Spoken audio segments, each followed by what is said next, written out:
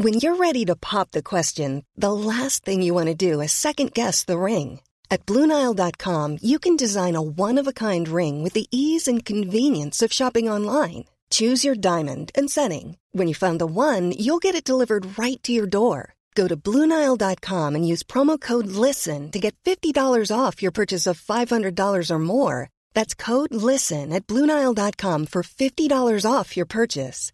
BlueNile.com, code LISTEN. Hey, I'm Ryan Reynolds. Recently, I asked Mint Mobile's legal team if big wireless companies are allowed to raise prices due to inflation. They said yes. And then when I asked if raising prices technically violates those onerous two-year contracts, they said, "What the f*** are you talking about, you insane Hollywood ass?"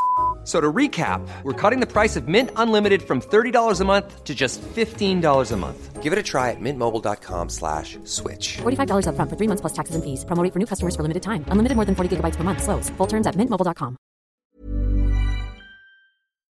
Hi, buddy. Welcome to Dan Snow's History. Let's start with a bit of history, personal history. When I was born in 1978, it was illegal to be homosexual in Scotland. It was a crime to be homosexual. The story for LGBTQ civil rights over the last decades has been an incredibly difficult one, a very traumatic one for the people involved, but also a remarkably successful one. It's been described, in fact, as the most successful civil rights campaign in history. We now have openly gay senior politicians, figures in show business, athletics. We have a senior MP here in Britain, a man who's been on the podcast, Chris Bryant, who made history by celebrating the first gay civil partnership in Parliament when he married his partner in Westminster, in the members' dining room overlooking the Thames in 2010. We all know that we are a long way from real equality for everybody, but it's astonishing how far we've come. And I get a sense of that in this episode because I talked to Matthew Todd. He's an award-winning writer. He's a broadcaster.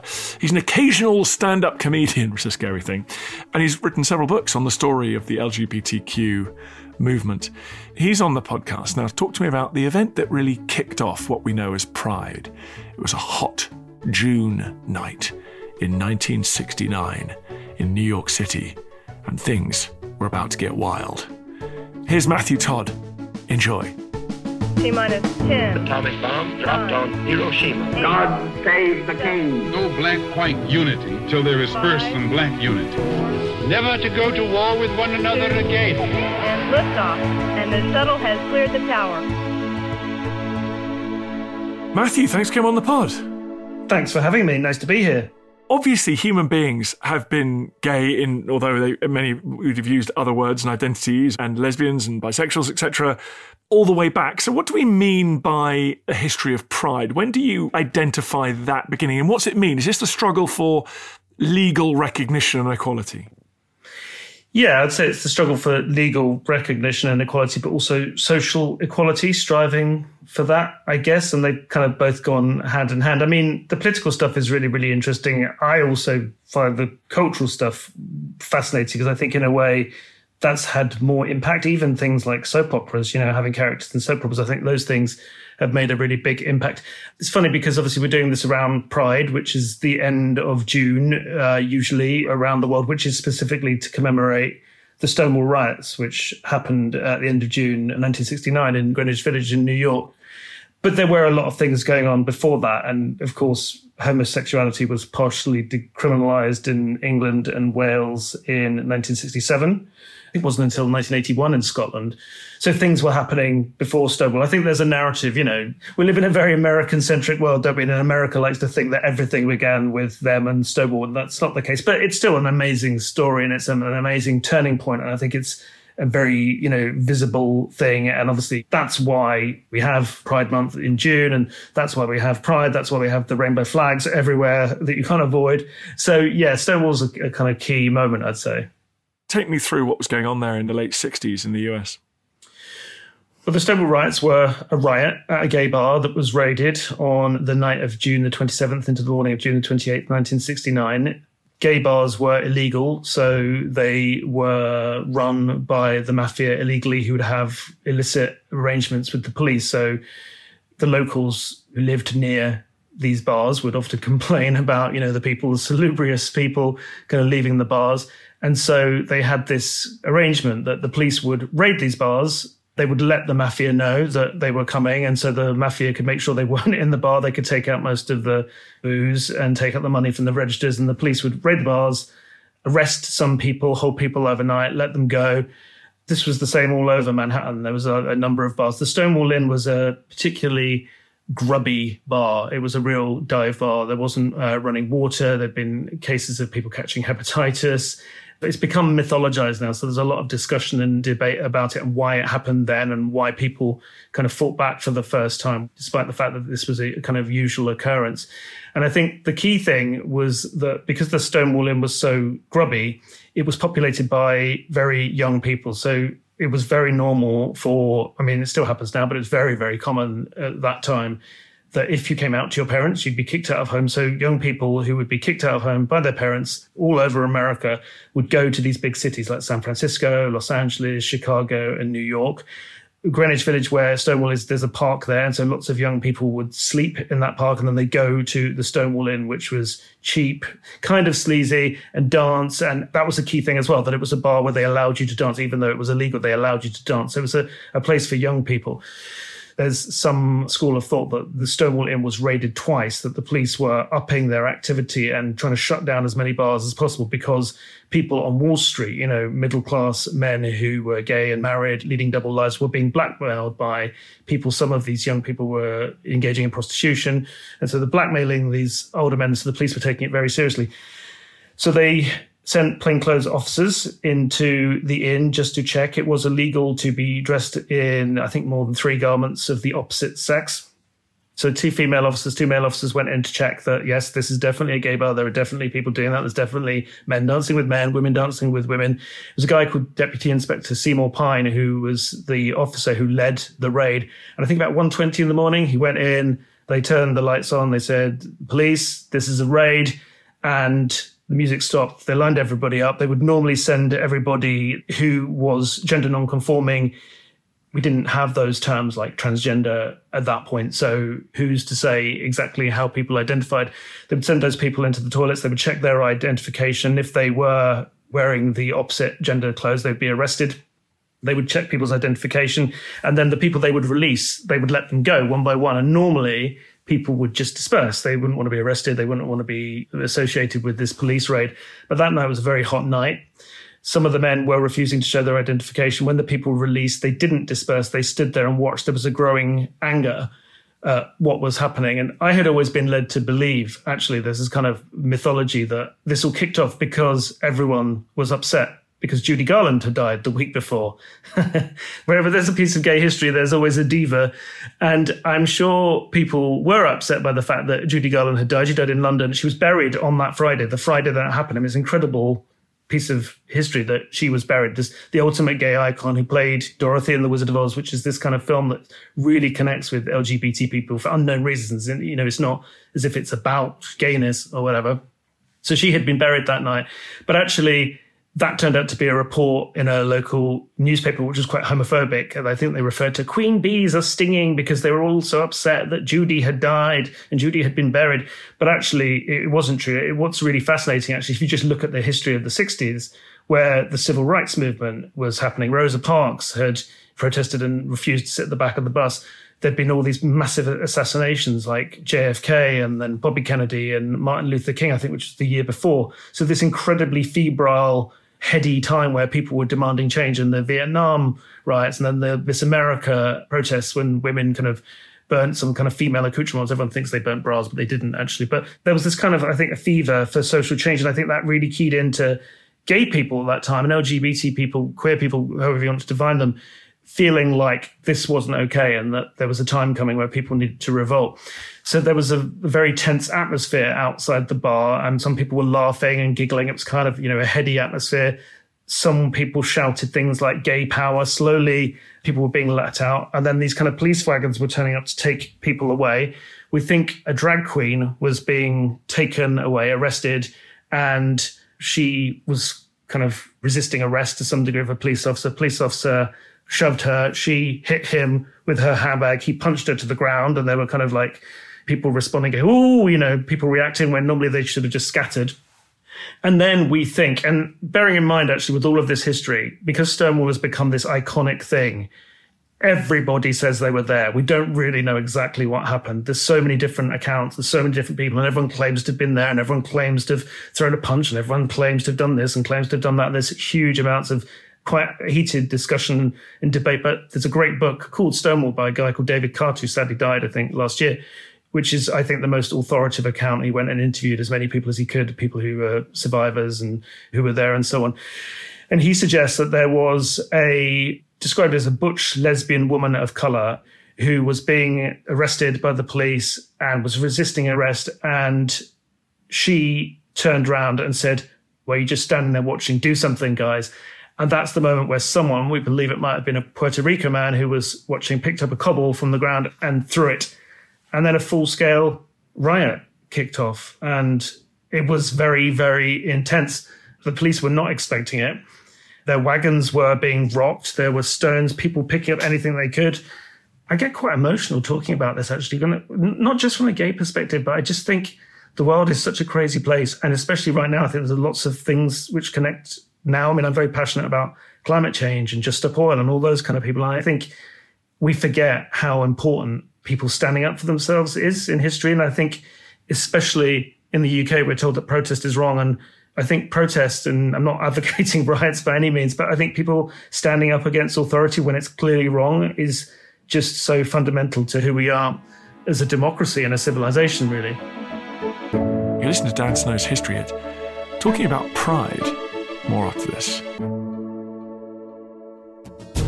Hey, I'm Don Wildman, and on American History Hit, my expert guests and I journey across the nation and through the years to uncover the stories that have made the United States. From first flight to first ladies, from stitching the Star-Spangled Banner to striking gold in California, to shooting for the moon with Apollo. We've got you covered. Catch new episodes of American History Hit, a podcast by History Hit, every Monday and Thursday wherever you get your podcasts.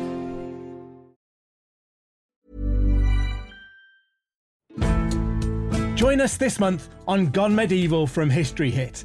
I'm Matt Lewis. And I'm Eleanor Yanaga. This April, dive into our special miniseries. With the help of leading experts, we're tracing the foundations of England by exploring the country's most powerful Anglo-Saxon kingdoms. We'll be looking at Northumbria, Mercia, and Wessex, as well as the rulers and their councils who helped shape a nation. Make sure to get every episode by listening and following Gone Medieval from History Hit, wherever you get your podcasts. Small details are big surfaces. Tight corners are odd shapes. Flat, rounded, textured, or tall. Whatever your next project, there's a spray paint pattern that's just right. Because Rust-Oleum's new Custom Spray 5-in-1 gives you control with 5 different spray patterns. So you can tackle nooks, crannies, edges, and curves without worrying about drips, runs, uneven coverage, or anything else. Custom Spray 5-in-1. Only from Rust-Oleum. Looking for the perfect gift to celebrate the moms in your life? Aura frames are beautiful, Wi-Fi connected digital picture frames that allow you to share and display unlimited photos. It's super easy to upload and share photos via the Aura app. And if you're giving an Aura as a gift, you can even personalize the frame with preloaded photos and memories. And also remember, when you're using messaging apps, they shrink the photos.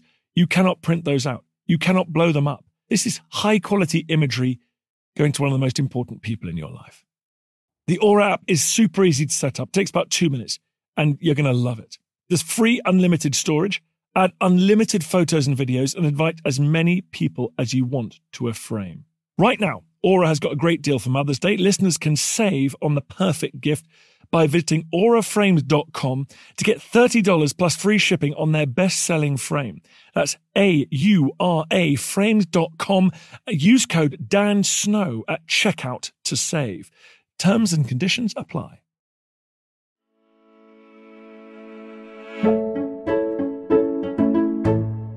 It's also just the way you tell it, the how of people turning to violence as this last resort, this how they've been dispossessed, they've been thrown out of home, they're sleeping on the streets, and now they're being treated like this by the police, by the mafia, and it's just this kind of just bestial cry out. And yeah, I agree. You can feel that how emotional that must have been that moment. Absolutely. I mean, and when you consider as well, I mean, I'm sure gay people know, and it's not just gay people that face problems in the world, is it? Of course we know that, but to not be able to be yourself with your parents. I mean, most people, gay people, know that now. When you're young, when you first realize who you are, to not be able to socialize, to not be able to have a guilt-free kind of sex life, let alone a romantic life, let alone be able to have a relationship, or to be open about the fact at those times, if you're in a partnership living with somebody, people having to lie and pretend. And, the US Postal Service at that point would report people who were receiving gay magazines through the post. You could be fired legally for your job, like you could be here. Women would have their children legally taken away from them just because they were lesbian or bisexual, and people were sent to mental institutes because of their sexuality. I mean, I think decades of rage really erupted on that night. It's funny because it's what we celebrate now. It's what Pride is now. It's a commemoration of that. But it was quite violent. The police ended up barricading themselves back in the bar that they had come to raid. There were people throwing Molotov cocktails. Deputy Inspector Seymour Pine, who I think died in the early 2000s, maybe it was the late 90s, but he said obviously he regretted it and he's aware that he played this key part in history. But he said that they were fearing for their lives, the police at that point, because this huge mob was just rampaging at the bar, that they were all locked in. And they were starting to break through, and they had drawn their guns. The crowd were about to break in. The police would have shot them, could have shot a hell of a lot of people on that night. But then reinforcements turned up and kind of pushed the crowd on. But it did continue. It continued for 2 days over that weekend. And it's such a strange thing because gayness and the LGBTQ community, there's trans people and there's gender non-conforming people and there's drag queens, and there's this kind of real intense connection with entertainment and cabaret. And that's partly because we've had to live our lives in bars, and kind of certainly like with Paul O'Grady during the time of the 80s and AIDS. These were like Dame Vera Lynn for the gay community, people coming in and keeping people going in bars. So that night there were drag queens and maybe people that we might consider to be trans who all lined up and were kind of taunting the police and chanting at them, "We are the Stonewall girls, we wear our hair in curls." They were just kind of taunting them through kind of entertainment and like high kicking their legs in like big long lines of people. It was an incredible thing. But I think the key reason, there had actually been a few pushbacks from people in the years before. There was a skirmish at a place called the Cooper's Donut Bar in Los Angeles, just off Skid Row, where lots of gender non-conforming people, very near a place that was used as a gay club. And the police had raided that bar, and there'd been a skirmish there. There's also a place called the Black Cat Tavern, and also, strangely enough, the Black Cat Bar. One was in San Francisco, one was in Los Angeles. There'd been kind of small kickbacks against the police there, but they don't really get reported. Everyone focuses on Stonewall. And I think the key reason for that is there was a guy called Craig Rodwell who had opened New York's first gay bookstore. I think it was called the Oscar Wilde Memorial Bookstore in Manhattan. And he had also dated Harvey Milk, the famous supervisor of San Francisco, who was sadly murdered within a year of taking office. He was played by Sean Penn in the film Milk, which won Oscars and things. Harvey Milk had actually split up with him, but he and his then partner, a guy called Fred Sargent, were walking back. They weren't at the Stonewall Inn, but they were walking back through Greenwich Village that night and came across this thing. And I think Craig is someone that is a real key person in gay history that we don't understand. I don't think most gay people know about him or talk about him.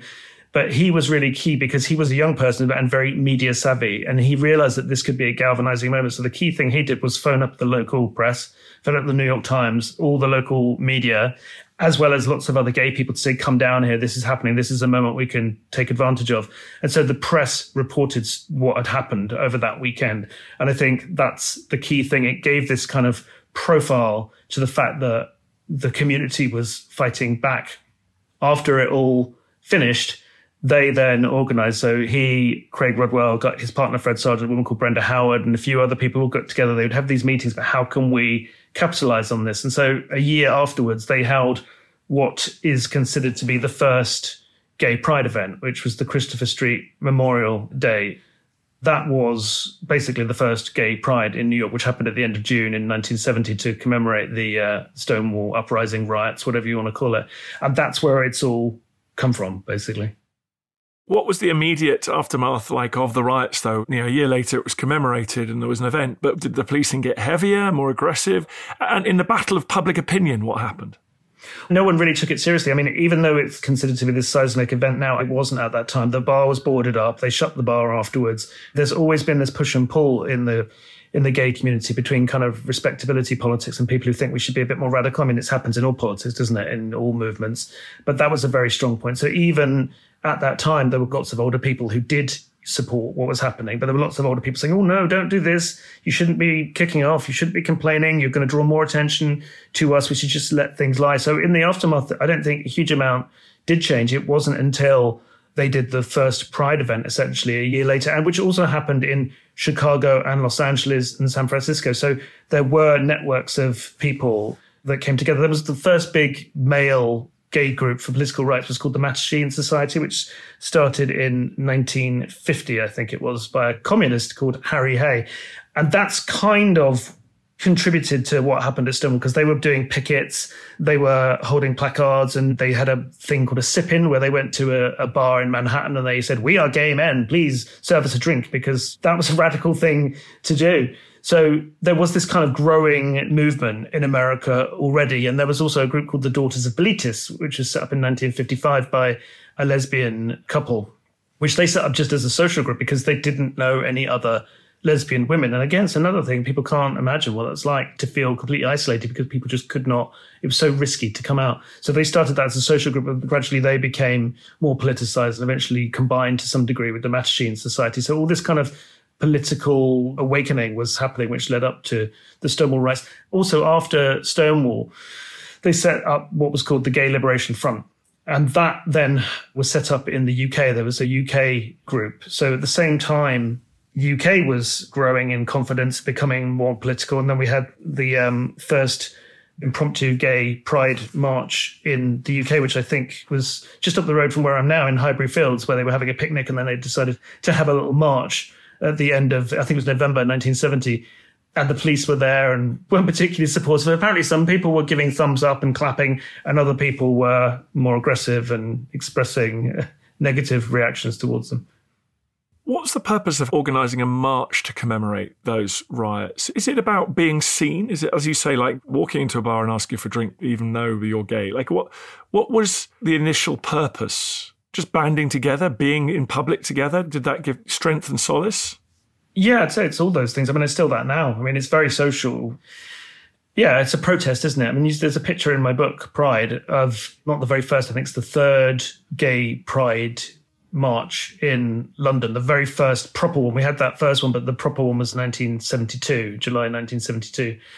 And on the picture in my book, we've got these people holding placards that say things like, homosexuals are revolting.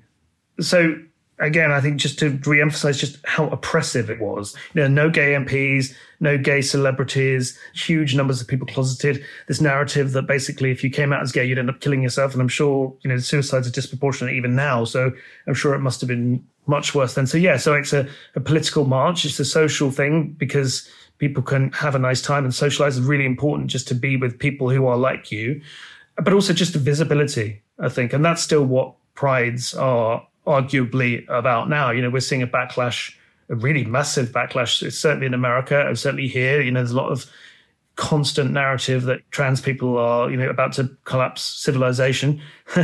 So it's about saying, look, the strength in numbers, and saying, look, we're here and we're people. And a friend of mine who's trans actually was saying, how did it change for gay people? And I think the key thing was that people came out, and it's not always easy. It takes a lot of bravery, but I think coming out, showing the world that there are LGBTQ people in every workplace, in every street, in every family, whether people accept it or like it, that's fact. So it's all of those things, I think. And after those riots, after those first Pride marches, it's interesting how the landmarks come sort of thick and fast, don't they? The mileposts go past in terms of achieving equality. I learned from your book, 1973, the American Psychiatric Association removed homosexuality from its list of mental disorders. But within decades, you've got full recognition of same-sex relationships, gay people in the military, the senior levels of government. I guess it felt like a long time, but perhaps when we look back, in a way, it's remarkable how far we've come since the late 60s. Well, Peter Tatchell always talks about it being the most successful human rights movement in history that just so radically changed so quickly. But I don't imagine it felt like that at the time. It certainly didn't feel like that to me. I mean, I came out when I was 16 in 1990, and I could never have imagined we'd have same-sex marriage, considering how hostile the world was then.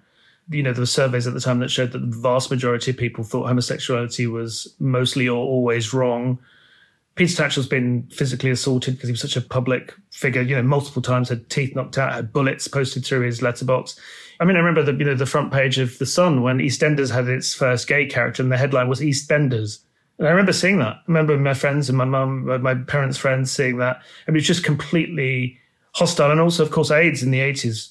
Throughout the 70s, you had this growing confidence and you had people coming out. David Bowie said that he was bisexual, and then Elton John came out, which I don't think Elton gets enough credit for the fact that he was the biggest rock and pop star on the planet, selling zillions and zillions of records. And he said in an interview with Rolling Stone, acknowledged that he was bisexual at that time, and his career really took a massive hit from that. And then there were all these films, you know, like the Rocky Horror Show and Cabaret and La Cage aux Folles and theatre plays and things like that that contributed. But then AIDS happened and set everything back. I mean, just the carnage that occurred, you know, President Reagan, I don't think, said the word AIDS for 2 or 3 years after thousands of people were dying. There's a famous audio clip of his press secretary at the time when someone had asked about AIDS, and the guy says something like, "Have you got AIDS? Maybe I've got AIDS." Just laughing and joking about it. I mean, the world, prime ministers and presidents and all the rest of them just completely failed to take it seriously because it was mostly gay and bisexual men in the West and people who'd been using drugs. It just was an appalling time. But what I think is also really fascinating about that through the carnage of the 80s, and that's when I was a teenager, and that, I mean, my other book is called Straitjacket, and it's about mental health, about the mental health impacts of growing up, LGBT and gay especially.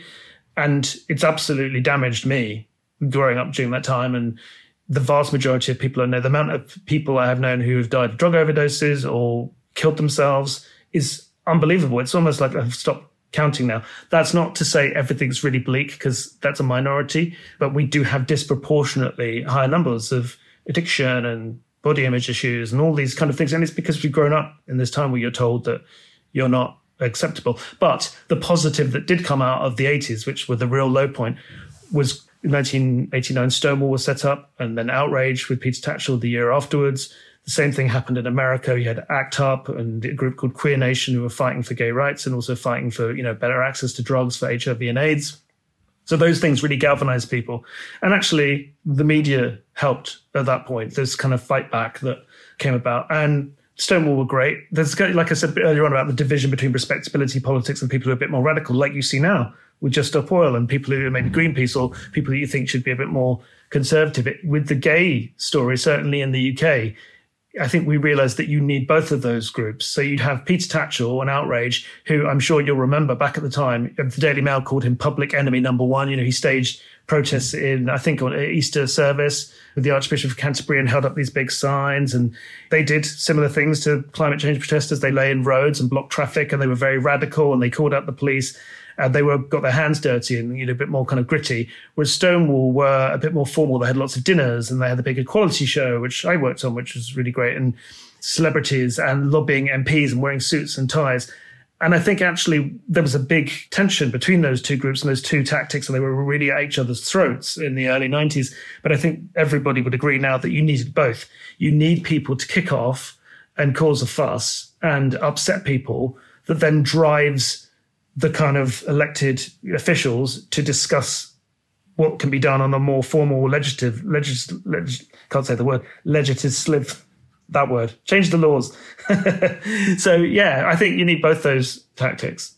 Well, that's a really interesting thought to leave it on. And as you say, with huge contemporary resonance there. Matthew Todd, thank you very much for coming on to talk about Pride. What is the book called?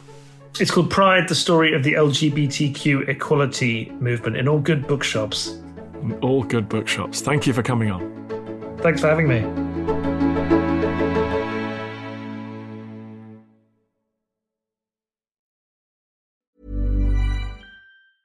Small details are big surfaces. Tight corners are odd shapes. Flat, rounded, textured, or tall. Whatever your next project, there's a spray paint pattern that's just right. Because Rust-Oleum's new Custom Spray 5-in-1 gives you control with 5 different spray patterns. So you can tackle nooks, crannies, edges, and curves without worrying about drips, runs, uneven coverage, or anything else. Custom Spray 5-in-1. Only from Rust-Oleum. Even when we're on a budget, we still deserve nice things. Quince is a place to scoop up stunning high-end goods for 50 to 80% less than similar brands. They have buttery soft cashmere sweaters starting at $50, luxurious Italian leather bags, and so much more.